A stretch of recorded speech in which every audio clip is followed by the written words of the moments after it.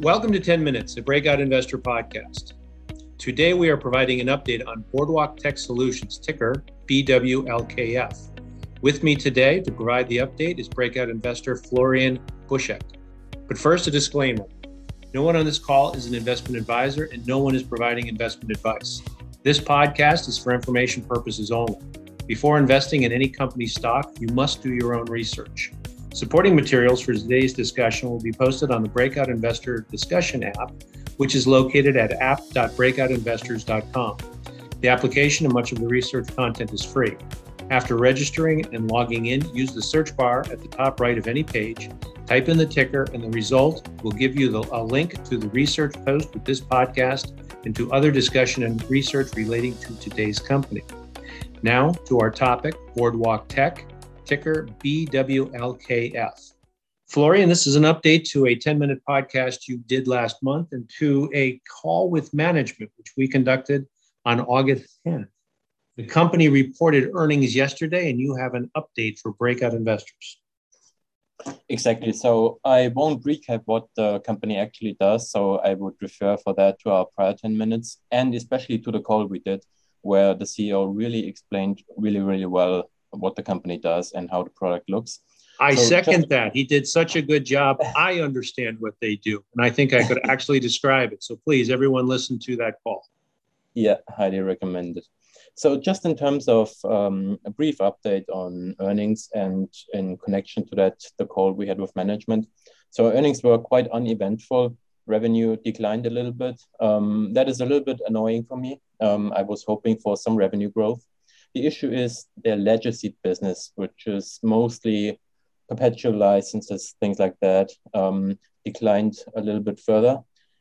But the important thing is the actual recurring revenue keeps growing, has grown again, and the legacy business is done declining now. So no further headwinds are to be expected there. Let's just review that. It's essentially the same product or the same technology. When you say the legacy business, what you're saying is they used to sell it under a perpetual license. Exactly. They switched that model in about 2018. Okay. So as is typical of a company that goes to a SaaS model, you've got you've got to reset you're going from a large single contract to smaller recurring contracts, usually involves a dip in revenue. And it'll last for a couple of years. And you're saying that they're going through that, they're almost done with it. You actually just said it's not going to go any lower. Does that mean it went to zero? Yes. It not fully to zero, but almost. And they wrote that they are not expecting any more headwind on that front. And what is also important, they really have also reported progress on converting customers to the recurring revenue model. So they have press releases on that front. So that is all pretty good. And also there's a hint in the financials, which is deferred revenue, which gives you sort of a flavor of the recurring revenue that is already booked, but not yet recognized or executed, because that has basically doubled about 500,000 year over year.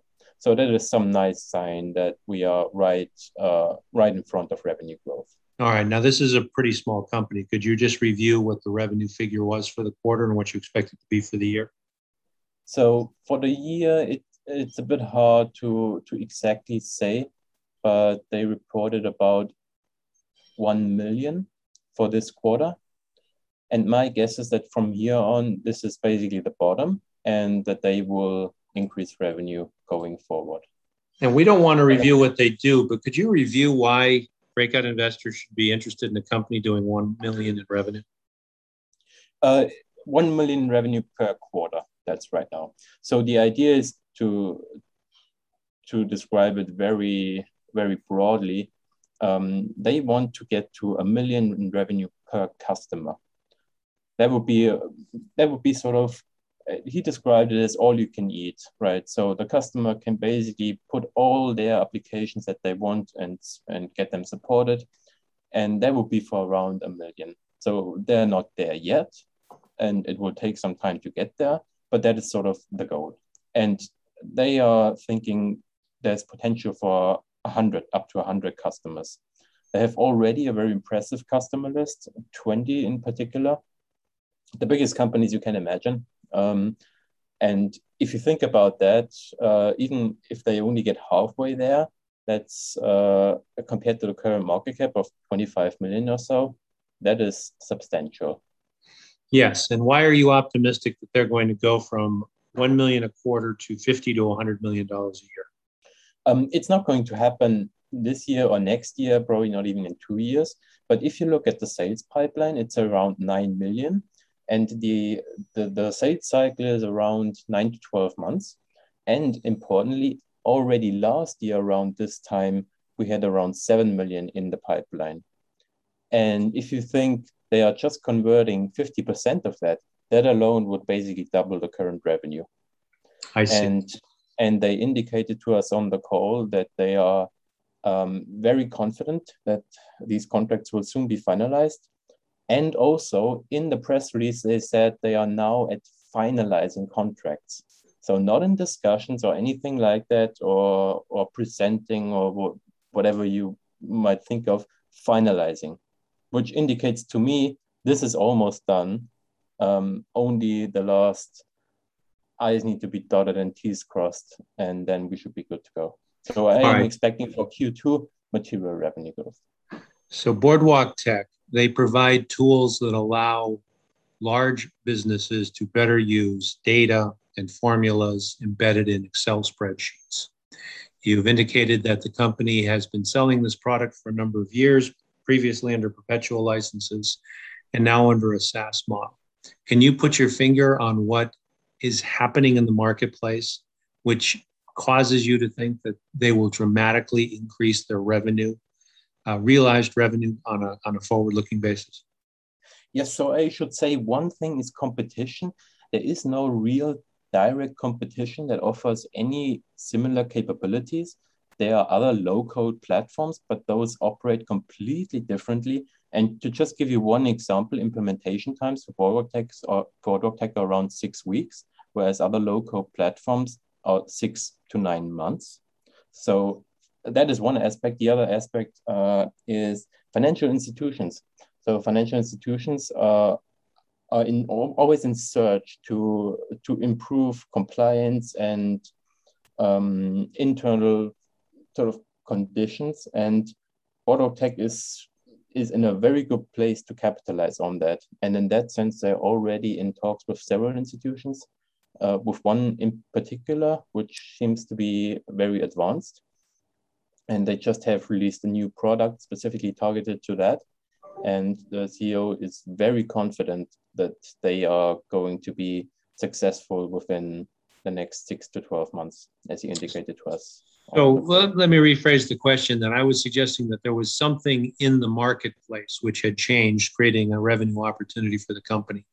From your answer, maybe I should be thinking that this is a newly developed software service that they just need to get the word out. And as they do, they're going to have a steady on-ramp of customers. It's a very elegant solution to a very big problem, thus suggesting that large institutions would be happy to pay $1 million per year for access to this technology. Is that a better way to say it?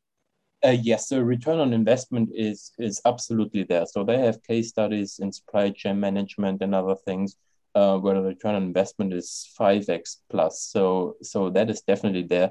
The issue is really just getting the word out, getting the message out, and selling it. And especially with respect to financial institutions. So there was last year a fine for Citigroup from the Office of the Controller for 55 million, or was it 500 million? A very large amount. So things like that, a bank should be very happy to pay $1 million to avoid, not only for the money amount itself, but reputation. Well, I would think the effort, the man years of work that I understand this type of technology will save from repetitive work, obsoleted work. Basically what they do is they allow multiple people to have various access to Excel files on which companies are running their business. In the presentation, not only that, it's secure and compliant. That is the key aspect, especially for financial institutions. So Citigroup was fined 400 million, just to get this number correct. And to be compliant in that sense, it was exactly fined for issues that BoardWalkTech seeks to solve and has a tool to solve. So give us the details. What was the solution that needs to be solved? So, for example, if you think about certain critical applications are just in spreadsheets, because that's in Microsoft Excel spreadsheets, because that's what people use, that's what people know, and these are can be very complicated. And if you think about it, a spreadsheet can easily be changed, and nobody ever knows who changed what, when, where, for what reason. And this is exactly what not should be allowed to happen in financial institutions, right? These are serious privacy information, numbers regarding monetary aspects. Client data. Client data, yeah, among other things. So these to have all that compliant and in a way that can be traced back and audited. These are things that BoardWalkTech can help address. Absolutely. So, the way I think about it, I'm just deriving from what you just said.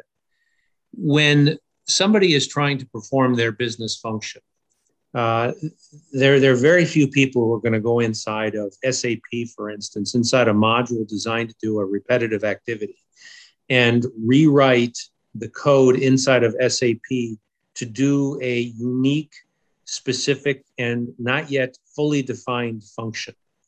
So not being able to go into SAP, knowledge workers will work with the tools at their disposal, which is Excel. And even if they have SAP, right, there's still Excel all around. Well, that's what I'm saying. You can't go into SAP and recode it to perform a unique function. SAP doesn't work that way.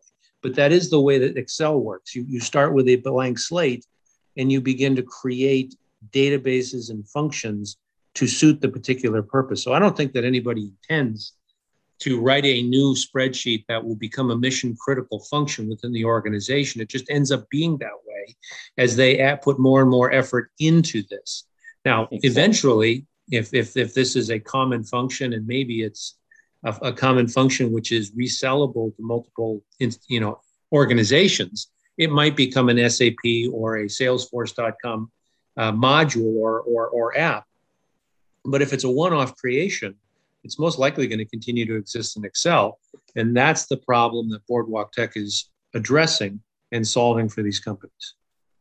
Exactly, yeah. And the biggest issue for the company is sort of internal aspects within the companies. So IT departments are overwhelmed by other work to approve things and to get into the system. That is really the hard part.